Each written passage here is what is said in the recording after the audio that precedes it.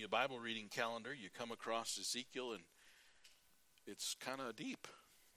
But within there are some things that are pretty interesting and more obvious, and something for us to look at. And so Ezekiel chapter 33, part of my Bible reading earlier this week, and maybe yours as well. Ezekiel chapter 33 and verse 1, it says, "Again the word of the Lord came unto me, saying, Son of man, speak to the children of thy people, and say unto them, When I bring the sword upon a land, if the people of the land take a man of their coasts, and set him for their watchman, if when he seeth the sword and cometh upon the land, he blow the trumpet and warn the people, then whosoever heareth the sound of the trumpet and take not warning, if the sword come and take him away, his blood shall be upon his own head.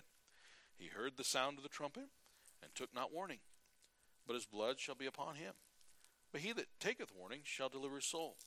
But if the watchman see the sword come and blow not the trumpet, and the people be not warned, if the sword come and take any person from among them, he is taken away in his iniquity, but his blood will I require at the watchman's hand. So thou, O son of man, I have set thee a watchman unto the house of Israel.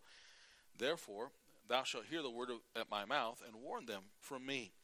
When I say unto the wicked, O wicked man, thou shalt surely die, if thou dost not speak to warn the wicked from his way, that wicked man shall die in his iniquity, but his blood will I require at thine hand. Nevertheless, if thou warn the wicked of his way to turn from it, if he do not turn from his way, he shall die in his iniquity, but thou hast delivered thy soul. Therefore, O thou son of man, speak unto the house of Israel. Thus you speak, say, If our transgressions and our sins be upon us, and we pine away in them, how should we then live? Say unto them, As I live, saith the Lord God, I have no pleasure in the death of the wicked, but that the wicked turn from his way and live. Turn ye from your evil ways. For why will ye die, O house of Israel? Therefore, thou son of man, say unto the children of thy people, The righteousness of the righteous shall not deliver him in the day of his transgression. As for the wickedness of the wicked, he shall not fall thereby in the day that he turneth from his wickedness. Neither shall the righteous be able to live for his righteousness in the day that he sinneth. When I shall say to the righteous that he shall surely live, if he trust in his own righteousness and commit iniquity, and all his righteousness shall not be remembered, but for his iniquity that he hath committed, he shall die for it. Let's stop there and let's pray. Lord, we thank you for our opportunity tonight to open the Bible and to meet together. We pray for all those missing in our midst who have illness and sickness, and we know it's just going to take its course, and we pray that you would help us to weather it and to be able to come out on the other side stronger and healthier, and that you would just be with each and every individual, and for Norman as he travels and his family as well, and others and their personal individual needs. And we do thank you for those who were in church this morning and those who are here tonight. I pray that you just guide what is said now, and you would be honored and glorified in all things, we ask in Jesus' name. Amen. So here we see this passage, and it's an interesting passage concerning warning, and the warning that needs to be given, the warning for danger that is coming, and the warning of judgment to come, and especially the warning to the wicked. We see the love of God. We see in verse 5, He heard the sound of the trumpet and took not warning. His blood shall be upon him, but he that taketh warning, he shall deliver his soul. God doesn't care to have anyone die. It says in verse 11, Say unto them, As I live, saith the Lord God, I have no pleasure in the death of the wicked, but that the wicked turn from his way and live. Turn ye from your evil ways. Why will you die, O house of Israel? That reminds me of 2 Peter chapter 3, verse 9. It says, God is not willing that any should perish, but that all should come to repentance. I don't believe this idea that God has predestined people in a certain direction. That just paints God as terrible. That God has just predetermined that some certain amount of people and certain ones are just going to go to hell. He doesn't want anyone to perish, not even the wicked. Even some of the wicked that you and I might not care if they perished. He doesn't want them to perish. He died for everyone. Christ died for the whole world. And it's a trophy of grace whenever a wicked person gets saved and is rescued from hell where they deserve. And so notice the love of God here, not willing that any should perish. Also 1 Timothy chapter 2. 1 Timothy chapter 2 and verse number 4. Who, talking about God, will have all men to be saved and to come unto the knowledge of the truth. How many does God care about? All men to be saved. He tasted death for every man, the Bible says. And, of course, those who don't care what the Bible says and have their theology that's more important than their Bible will try to tell you that that doesn't really mean that, and all doesn't mean all, and all that kind of thing. Listen, the love of the Lord God is obvious here. God's desire is that we warn the wicked. Now, let's look at the wicked's condition. The wicked are wicked. They have problems. There's a serious situation. And by the way, what makes you not wicked? What makes any of us not wicked?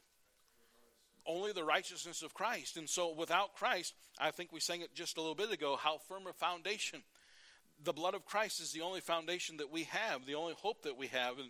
And so the wicked's condition, it says in verse 8, when I say unto the wicked, O wicked man, thou shalt surely die. First of all, the problem with the unsaved person, and it doesn't matter if you and I think that they're not so bad. If you're unsaved, you're classified as wicked and on your way to hell, okay? It doesn't matter if you're the nicest person on planet Earth. It doesn't matter if you were Mother Teresa or some other person that everyone thinks was wonderful. The point is, if you are without Christ, you are on your way to hell because self-righteousness won't work, as we see in this passage. So the wicked's condition is they are dying. They are dead. They are getting closer to death than they were before. The Bible tells us that you hath he quickened who were dead in trespasses and sin. And so the unsaved, the wicked's sad condition is that they are dying. And except they repent, no matter who they are, no matter how nice they are or how religious they are. And the lie and the trap of religion is that it gets people to think they're okay. I mean, after all, I don't do anything bad, and I've never been in jail or prison, and I go to church all the time. Listen, self-righteousness is truly wicked. And there's a lot of people in it. They're trapped in it, and they don't know it. But what we see here is a loving opportunity in verse 7. So thou, O son of man, I have set thee a watchman unto the house of Israel. Therefore thou shalt hear the word at my mouth, and warn them from me. God's desire is not that they perish. Turn with me to John chapter 3. John chapter 3. As we go to John chapter 3, I just want you to understand that there are people in this world that you and I have a hard time loving. You and I, let's just be honest, we have a hard time appreciating. Can I tell you something? They need an invitation to God just like anybody else. It might not be easier for you, but you need to invite that person who you don't like. Maybe the neighbor who rubs you the wrong way to come to a special service, to hear the gospel, to witness to them, whatever it might be. Again, verse 16, God so loved the world that he gave his only begotten Son, that whosoever believeth in him should not perish, but have everlasting life. And in verse 18, he that believeth on him is not condemned. That's you and I who are saved. But he that believeth not is condemned already. That's the problem. They are without Christ. Verse 36, he that believeth on the Son hath, right now, present tense, everlasting life. And he that believeth not the Son shall not see life, but the wrath of God abideth on him. This is their condition. And we see a loving opportunity for God's people to reach out to people who are lost and to believe on Christ. And it does not mean when we say believe on Christ to recognize him as Messiah. Listen, if you've been reading the Bible for a while, you realize that Jesus is actually just a generic name. And so don't fall for this, this respect for Jesus. I mean, most people don't name their kids Jesus anymore, but Jesus was Joshua in the Old Testament. That's the same name. What made him special was Christ, the Messiah, Lord God, and Christ the Messiah. And it doesn't suffice for God. God won't respect just someone who has just a generic respect for a good Jesus. I've said this before. I heard it when I was a kid, and it's a good way to say it. Who is Jesus? Who is he? Well, he was a good man. I mean, no. Who is he? Who is Jesus to you? Who is Jesus to you?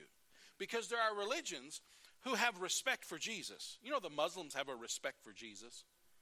The Jews don't. The Jews despise him altogether. But the Muslims, they recognize Jesus as a prophet. But you know what? That's not good enough. Jesus said there's only one good, and that is God. If someone says, well, Jesus was a good man, well, do good men lie? No, good men don't lie. Well, do you know that Jesus claimed to be God? He claimed to be the only way to eternal life. No man comes to the Father but through him. Is Jesus God or not? Because you can't have it halfway. You can't say he's good unless you agree that he's God. Because if he's not God, he wasn't even good. He's the biggest liar the world's ever lived. And here we are doing all this Christmas stuff for a big lie. So either he is fully everything he said he was, or he's not even good. So don't compromise and get settled for some halfway answer. It's either all or none with Christ. It has to be. And anything less is wicked. Do you realize there are pastors and pastorettes who don't even believe he was virgin born? I saw something that's just ridiculous. I think it was this morning or yesterday morning on social media that somebody saying, such and such a church ought to just take the whole Sunday the 25th off and give their staff people a break or whatever it was. And I thought to myself, oh, that makes sense. That just makes real good sense. We're going to show our love and respect for Christ by not going to church. Really? Because we're so busy celebrating him, we don't have time for him? That's the world that we live in today. That's the religious world we live in today, okay? And that's where we're at with the mindset of people. People today are sufficiently satisfied in their own minds if they know a historical Jesus. And that's where we're at in America. They saw a movie, and you know how it is. I mean, I'm the same way. I listened to a Louis L'Amour audio, so I know Louis L'Amour. I've never read a Louis L'Amour book in my life. And some people, I watched a movie about Jesus, so I know what the Bible says. No, you don't. No, you don't. Don't let anything suffice for the Word of God, because the Word of God's Jesus is different. It warns us in the New Testament, there is another Jesus and another gospel and another Christ. That's what the Bible warns of. And understand, we have lots of people today who are familiar with a Jesus. But that doesn't mean it's the Jesus of the Bible. That doesn't mean they have salvation. So beware of this. Be understanding of this. And notice here, back in Ezekiel chapter 33 and verse 12. Ezekiel 33:12. Therefore, thou son of man, say unto the children of thy people, the righteousness of the righteous shall not deliver him in the day of his transgression. Verse 13. When I shall say to the righteous that he shall surely live, if he trust in his own righteousness and commit iniquity, all his righteousness shall not be remembered. But for his iniquity that he hath committed, he shall die for it. It's kind of a play on words, but God is saying, look, you think you're righteous of yourself and you trust in your righteousness, you're going to fail, because there's no way. There's no way. I know this won't happen because heaven already knows the details. But let's just pretend, as they do a lot with jokes about standing at the gate of heaven, and I don't think St. Peter's going to be there. But I believe he'll be in heaven, but I don't think he's going to be at the gate. And standing at the gate of heaven, and quote-unquote, St. Peter says, why should I let you in? Well, as a pastor. I was a pastor, and I went to church all the time. And I even wore a tie when I went to church. That's got to count for something. I got lots of self-righteousness. And my kids and my wife. And you can ask all those other people that lived in Custer where I lived. None of those answers are going to work. None of them. None of them. Now, heaven doesn't need to ask me, and I won't give that kind of answer. Why should you be allowed into heaven? Jesus Christ is my righteousness. And I've been trusting in that for a long time. My hope is built on nothing less than Jesus' blood and righteousness. I dare not trust anything else. And that's the point here. All the way in the Old Testament, this self-righteous trust. And so I would encourage you to investigate someone's response to Christ when you talk to them. Because their condition is, I'm not a murderer, and I have a respect for Jesus, but is he the Lord Jesus Christ, virgin born, Son of God, creator of the world, died on the cross to pay for everyone's sin, including yours, and without your repentance and turning to him and him alone for your salvation, you have no hope of heaven. You can't trust in anything else. If you said, well, I went to church a lot and I got baptized and I'm a good person, those are wrong answers. That's self-righteous answers.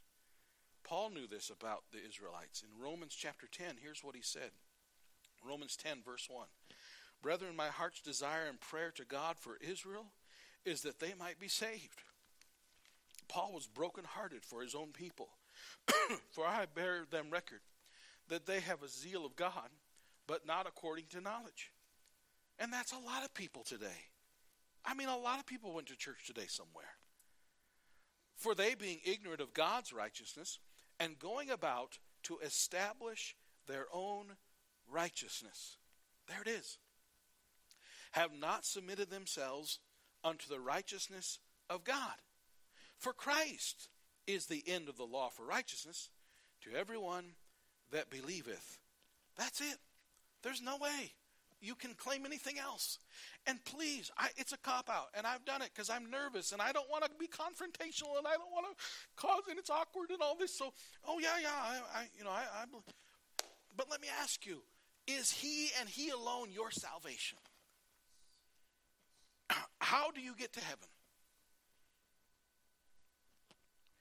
And if they say, well, I've been a good person, but do you realize that you haven't always been a good person? The Bible says all have sinned and come short. So somewhere along the line, do you know you're a sinner? One time someone here in Custer years ago at their door said, oh, I'm not a sinner. You know, if they say that, there's not much more to the conversation. Now, what should I do at that point? I didn't do anything, but I'm sorry. The Bible does say we're all sinners. Well, I'm not a sinner. Okay. Well, would you mind taking this and just reading it? I wasn't going to be ugly. I wasn't going to get into an argument with them, but there's not much you can do if they can't admit that they're sinners. And it doesn't matter if the sin was really, really, really bad in our eyes or something more simplistic. It's sin, and it makes us sinners.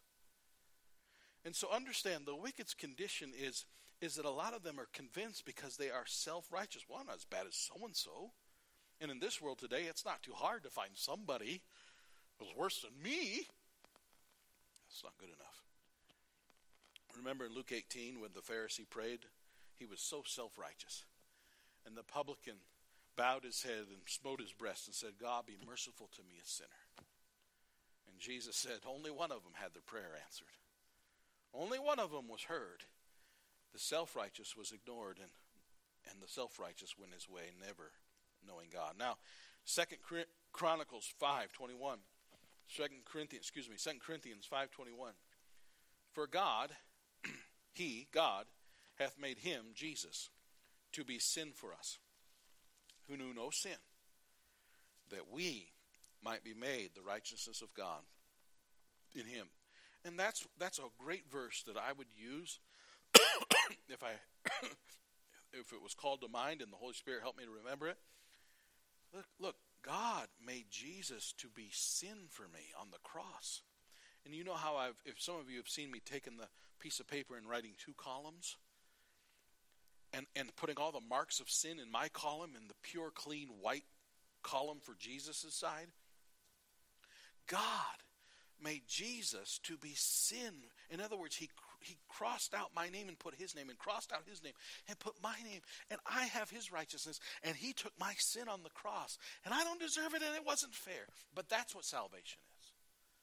And we illustrate that. And the last time I used that in my office, I kept the little card. It's still sitting on my desk. It's just a constant reminder of him trading places for me. He paid a debt he did not owe, and I owed a debt I could not pay. And that's what the righteousness of Christ is. It's given and imputed upon us. We didn't earn it or deserve it. And the wicked, their condition is they're on the slate with the sin still. And the self-righteous, they're even harder to convince because they don't need anybody to be their substitute. That's why sometimes it's easier for a jailbird and a prisoner to get saved than a goody two-shoes who's been a goody two-shoes in the county all his life. Because they're so self-righteous. Because they're so self-sufficient and everyone pats them on the back. No one would question where they went when they died. Boy, eternity is going to be a big surprise for a lot of people. That's what John Newton said, the guy that wrote the song Amazing Grace. He said, one amazing thing about heaven is I'm going to get there and find out there's a lot of people that just aren't there that I thought would be there. He said the other amazing thing about heaven is there are going to be a lot of people there I didn't think were going to be there. He said the third most amazing thing about heaven is I'm going to be there. I love that. Because that's what this is. This is about the grace of God and not self-righteousness. So the wicked's condition, we have our idea of wicked. But self-righteousness is a huge wickedness and a grievance. It is a blasphemy to God, self-righteousness. It is an insult to God.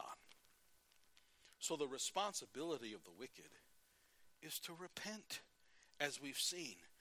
If they receive warning from the watchman, they are to repent, and repent means to turn. Well, I think the best verse in the Bible, there's two verses I'm going to go to. First one is 1 Thessalonians 5:9. 1 Thessalonians 5:9. A lot of people have repentance confused, and they think it means something. They confuse it with penance. Don't confuse repentance with penance. Repent is simply a turning. And if I can get to 1 Thessalonians chapter 1, it was in here earlier tonight when I was looking for it. There it is. 1 Thessalonians chapter 1, verse 9. For they say, he's talking about the Thessalonians, talking to the Thessalonians. 1 Thessalonians 1:9 says, for they themselves show of what manner of entering in we had unto you, and how ye turned to God from idols to serve the living and true God. I was mentioning it this morning in my Sunday school class. As I read the book of Exodus, or I read about the Hebrew slaves, or just anybody of the Old Testament Israelites, one thing that blows me away, and even later on in the Old Testament with the people of Israel, like when the kings and all the mess there was with the northern and southern tribes and all that, it never ceases to amaze me how that for instance, the Hebrew slaves could leave Egypt and then worship the gods of Egypt. Why would you do that? Or even worse, one king there in Kings and Chronicles conquered a people and took their altar home with him and then started worshiping their God. Duh, you just conquered their people. Now you want to worship their God that failed them? What are you doing? But that's what people do. We worship false gods and false religion. We worship false idols. And those idols, we know, in other lands, those idols might be statues or carved out things that third world country and natives have made. But the truth is, every culture and civilization has some kind of an idol or false god or false religion or false idea. In Mexico, of course, they have their statues of Mary and a crucified crucifix of Jesus and all these things that just really are idols and whatnot. And they kiss these things and do all kinds of weird things. But the truth is, we have idols of all shapes and sizes, and it could just be the idol of good works, the idol of self-righteousness, the idol of whatever it is we're trusting in. Maybe it's just the idol of a baptism. Some people are clinging to their baptism as their salvation. They got baptized. That means they're going to heaven. Then they cling to that. Some people cling to the fact that they knock on doors and give out Awake magazines to everybody, or write letters in the name of Jehovah's Witnesses, and they have their idolatry and their false religion. But what salvation simply is, what repentance is when you turn from whatever else you're trusting in. And some of you in here used to be Catholic, and you had a Catholicism false way of salvation. And when you got saved, you turned from it to God. You turned from all of it to Jesus, and only Him is the way of. That is what repentance. It's just simply a turning from something to something else. That's the simplest way to say it. And so, the wicked need to turn from whatever else it is they're trusting in, and admit that they need God. Acts 20:21 says, repentance toward God and faith in our Lord Jesus Christ. Turning to God and faith in Christ. It's almost as if God's the judge and Christ is the lawyer. I'm turning to God and my faith is in the lawyer. That's the concept here. And the responsibility of the wicked is to do just that. Now, let's go back to Ezekiel chapter 33. And we'll probably end up back in the New Testament a little bit more, but Ezekiel 33. I've said a lot tonight towards the wicked and towards the unsaved, but could you raise your hand tonight if you're not saved? Could I just see your hands for a minute? If you're not saved, could you raise your hand? Nobody here is raising their hand. So all that I just said really doesn't really do a whole lot of good unless everybody that is in here goes and tells them. Because I just preached all that about the wicked not being saved to people who say they are saved. So let's go back to Ezekiel 33 again. In Ezekiel 33, it says, verse 4, then whosoever heareth the sound of the trumpet and taketh not warning, if the sword come and take him away, his blood be upon his own head. If someone doesn't listen to the warning, that's their fault. It's their responsibility. Verse 5, he heard the sound of the trumpet and took not warning, his blood shall be upon him. But he that taketh warning shall deliver his soul. But then verse 6 says, but if the watchman see the sword come, and blow not the trumpet, and the people be not warned, if the sword come and take any person from among them, he is taken away in his iniquity, but his blood will I require at the watchman's hand.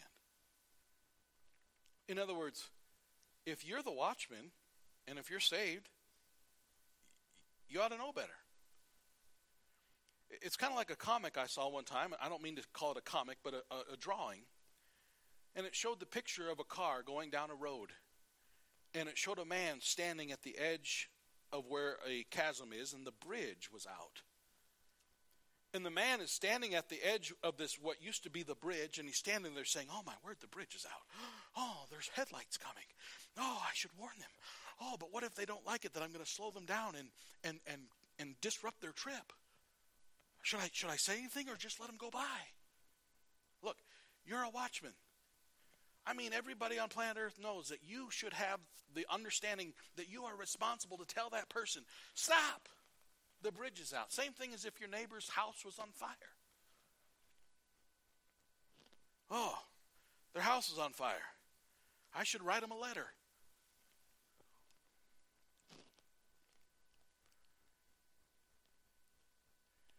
Verse 7, so thou, O son of man, I have set thee a watchman unto the house of Israel. Therefore thou shalt hear the word at my mouth, and warn them from me. When I say unto the wicked, O wicked man, thou shalt surely die, if thou dost not speak to warn the wicked from his way, that wicked man shall die in his iniquity. But his blood will I require at thine hand. Nevertheless, if thou warn the wicked of his way to turn from it, and if he do not turn from his way, he shall die in his iniquity, but thou hast delivered thy soul. Our job, first of all, is to hear the word. Look at verse 7. Therefore thou shalt hear the word at my mouth. Some of us in here have heard a lot of the word. You've been reading the Bible on your own. You've been coming to church. You've been hearing lots of preaching, and you've heard the word. And once in a while, we can get someone to come to church with us. It's very rare, but once in a while, we can actually get people to come to church. But let's be honest. Normally, the people who come to church are the believers. So how do we tell the unbelievers? Well, they didn't come to church. Guess they got to go to hell. Well, maybe we ought to take it to them. If you read the book of Acts, they didn't just try to get them to come to their church. They took it to the streets. When it says they went to the temple, that wasn't the church. That was the Judaism temple. And they were having public preaching time and giving out the gospel there at the temple. They were spreading the word wherever they went. We live in a society today that says, you keep your religion inside your building. That's what most people in the Custer County think. You can believe whatever, but keep it inside that building. That's not what my Bible teaches. And so we're to warn them. It says that we're to hear the word. And you know what James says, don't be just hearers of the word, but doers also. Don't just hear the word, but do it. It says to continue in the word which you've heard. And so when you and I have heard the truth and we know the truth, and there's probably people in here that you know enough of the gospel message to share it with someone else. And if nothing else, you can at least have it in your pocket. And you can share it with them that way. But let's be honest, there's people in Custer that don't read. We know some people. Their children have come to our church, and the parents cannot read. So what good is it to say, I gave them a tract? But they can't read. To warn them from God of impending danger. The bridge is out. Your house is on fire. Don't you know what's coming? What's the impending danger? The Bible says that there is a judgment seat of Christ. The Bible says in Revelation 20, there is the great white throne judgment. There is a day of judgment coming. There is a day when time will be no more. Acts chapter 20, if you would.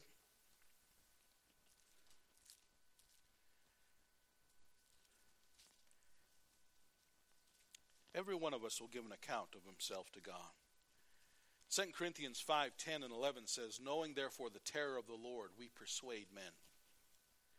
Now, that doesn't mean that with my coworkers, and I drive a school bus, and so I have coworkers. And that doesn't mean that I'm like grabbing them by the shirt and shaking them and saying, you gotta get saved. But it wouldn't necessarily be wrong if I did that, other than that might be a little too much, over the top.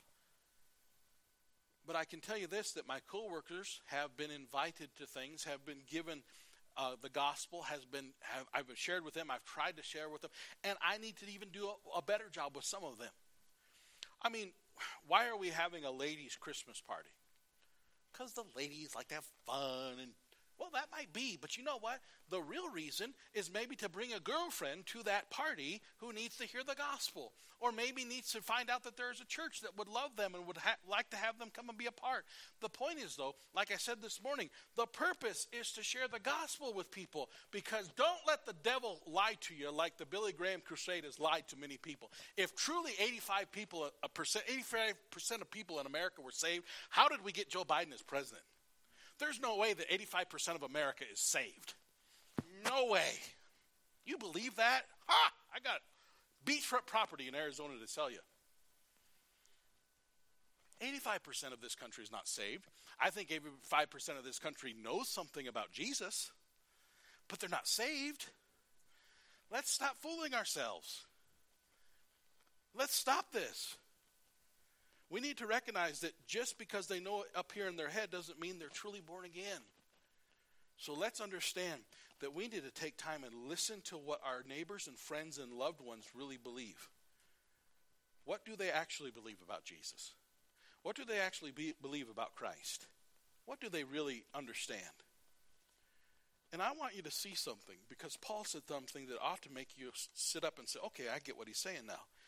Acts chapter 20, it's towards the end of his life. He's going to go to Rome. He's going to be martyred. And in Acts 20, verse 26, it says, wherefore I take to you record this day. I take you to record this day, that I am pure from the blood of all men. For I have not shunned to declare unto you all the counsel of God. What did Paul mean when he said he was pure from the blood of all men? Do you have any idea what Old Testament he might be referring to when he said, I am pure from the blood of all men? Ezekiel 33, their blood on your hands. Now, question, does that mean that Paul had gotten everybody saved he'd ever met? No. It's not our job to save people. It's our job to warn them. We can't save them. We just warn them. Was Paul saying that every human being on planet Earth has been warned? No, just all the ones he's come in contact with. You know what the Bible indicates in Philippians and Colossians? It indicates that there were people who were supposed to guard Paul as like the guards because he's under arrest. It indicates that they were getting saved. I mean, if you're tied to Paul, pretty soon you're going to hear about Jesus.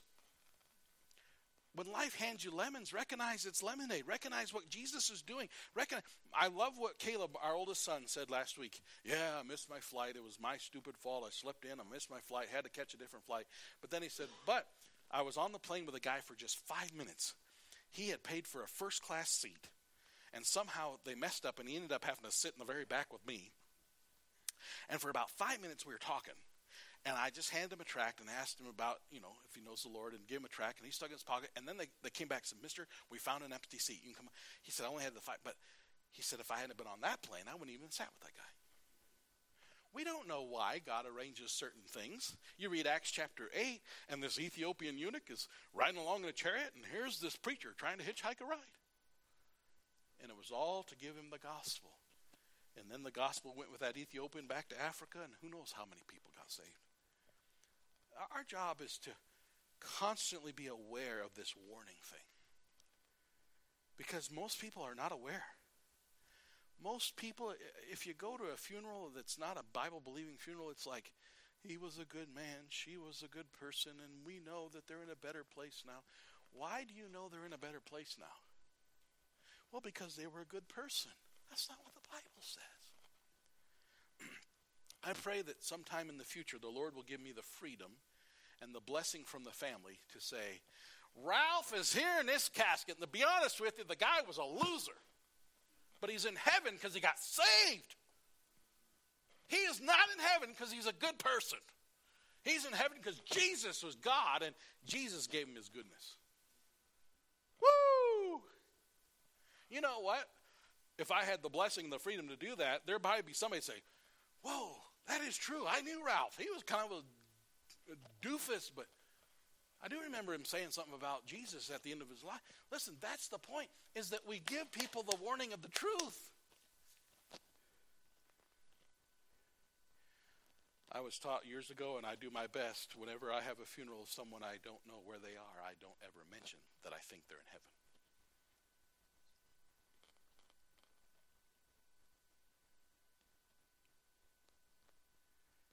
It's a blessing when you have the funeral of a Christian and you know where they are. But friend, we got to be honest about this, because Satan has done a number on us, and he's gotten us to say, well, as long as they raised their hand and said something. And don't get me wrong. I'm not saying that nobody in these huge crusades that, Billy Graham and others have had, I'm not saying nobody, because I know I've met people who have gotten saved. I'm just saying that if the numbers were honest, there's no way our country would be like it is today. So we got people pretending or thinking a false salvation. Something's wrong. And so we need to not just assume because someone goes to church that they're saved. Or that because someone didn't raise their hand tonight that they're saved. Or that because they sing next to us in church they're saved. We should recognize that we should have and by the way, if you are saved, it ought not be bothersome to you if someone asks you about your salvation. And so he says, verse 26 again, wherefore I take to you to record this day that I am pure from the blood of all men, for I have not shunned to declare unto you all the counsel of God. Take heed therefore unto yourselves and to all the flock over the which the Holy Ghost hath made you overseers, to feed the church of God which he hath purchased with his own blood. For I know this, that after my departing shall grievous wolves enter in among you, not sparing the flock. Also of your own selves shall men arise, speaking perverse things, to draw away disciples after them. Therefore watch and remember that by the space of 3 years I cease not to warn everyone night and day with tears. He said, I'm just telling you, as far as I know in my conscience, there's not anybody that I've come in contact with that God wanted me to witness to that I failed to do so. Look back at chapter 18 and verse 6. Acts 18:6. He said this concerning the Jews. The Jews were so opposed to Paul. They hated Paul with a passion because he was a Pharisee. He was one of them, and he became a Christian. And this is what Paul said in chapter 18, verse 6. And when they opposed themselves and blasphemed, he said unto them, your blood be upon your own heads. I am clean. From henceforth I will go unto the Gentiles. Again, what Old Testament passage is he referring to? He's saying, look, I have warned you, and I've been stoned by you, and I've been persecuted by you. And now I'm just going to go to the Gentiles. You've been warned. Now we've got to be careful. We've got to be real careful. Don't ever get into some kind of fist fight argument with somebody over their salvation. But at the same time, it's okay to say, look, my job is to warn you. I can't make you get saved. I can't make you believe. That's up to you. But my job is to warn you. And you've been warned. And if you die without Christ, at least your blood's not on my hands. That sounds pretty serious. Well, it is serious. Have you ever opened up an obituary and your heart stopped?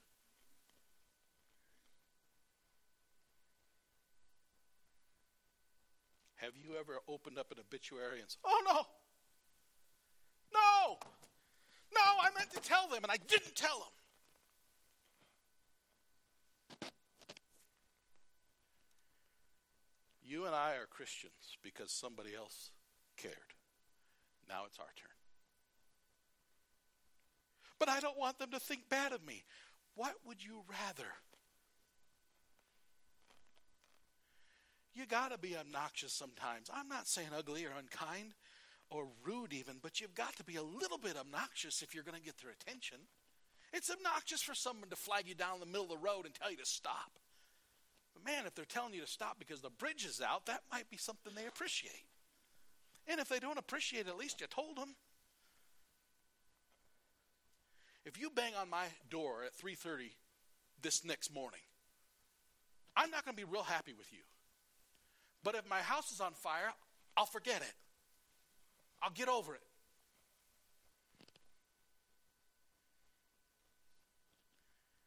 And you know how many wonderful stories there are of people who were so irritated with the Christian and then crying later on and saying, but they kept going and wouldn't stop. That's what we gotta recognize. Look, I can't save the world, but at least I can keep the blood off of my hands. The way I look at it is, if I have any kind of a relationship with anybody, I better have at least talked to them about the Lord and showed them something that they need to know. I'm not saying if I'm walking into Menards and someone's walking out of Menards, hi, how you doing? And I'm not saying that that's my responsibility that just went by. But I'm just saying that, you go to the post office, you go to the grocery store, you go to the gas station, you go different places, you get to know people, you get to talk to people, you buy something on Facebook Marketplace, whatever it might be, you do this, you do that, and they get to know you get to know them. Do they know what you know about salvation?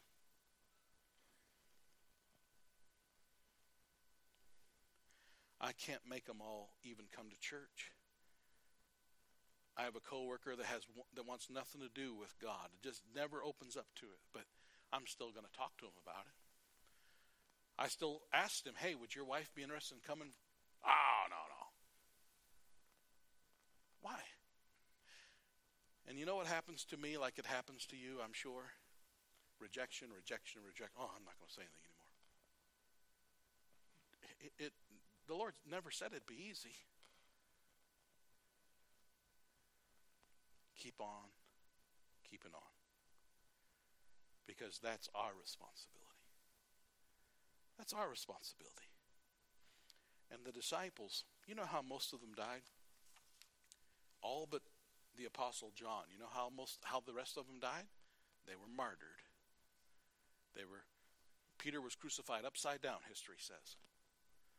Thomas, I think it was tied to a rope, tied to a horse, and dragged through the streets. The only one that didn't get killed or executed was John, but they boiled him in oil and somehow we lived through it. But they believed something, and they were willing to tell people about it. And that's what we have to do. Whether it's just an invitation for a Christmas party where they'll hear the gospel, whether it's an invitation for a Christmas program where they're going to hear the gospel, whether it's a tract that we give them and say, hey, would you take the time to just read this? Next week when I come in here, I'm going to ask you what you thought of it.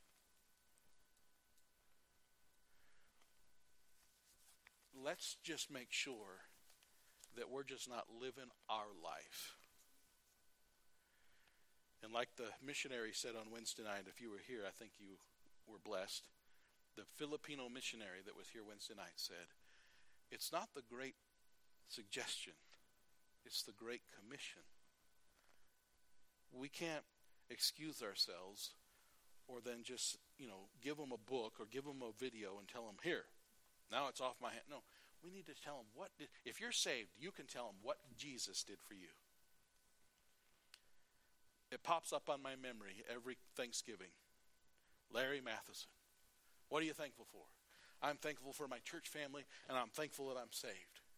And you know why I share it every time it pops up? And I tag Larry's name to it? Because Larry's got friends on Facebook.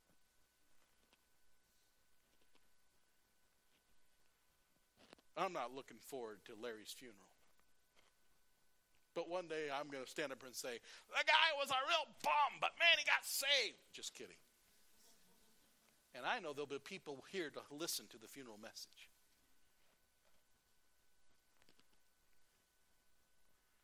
But let's not wait for the funeral. Let's give the warning now. That's what it's all about. That's what the purpose is. The purpose. Why are we here? Because we're supposed to be a lighthouse. What does a lighthouse do? It warns people of the danger. Let's close in prayer. Lord, thank you for our opportunity to be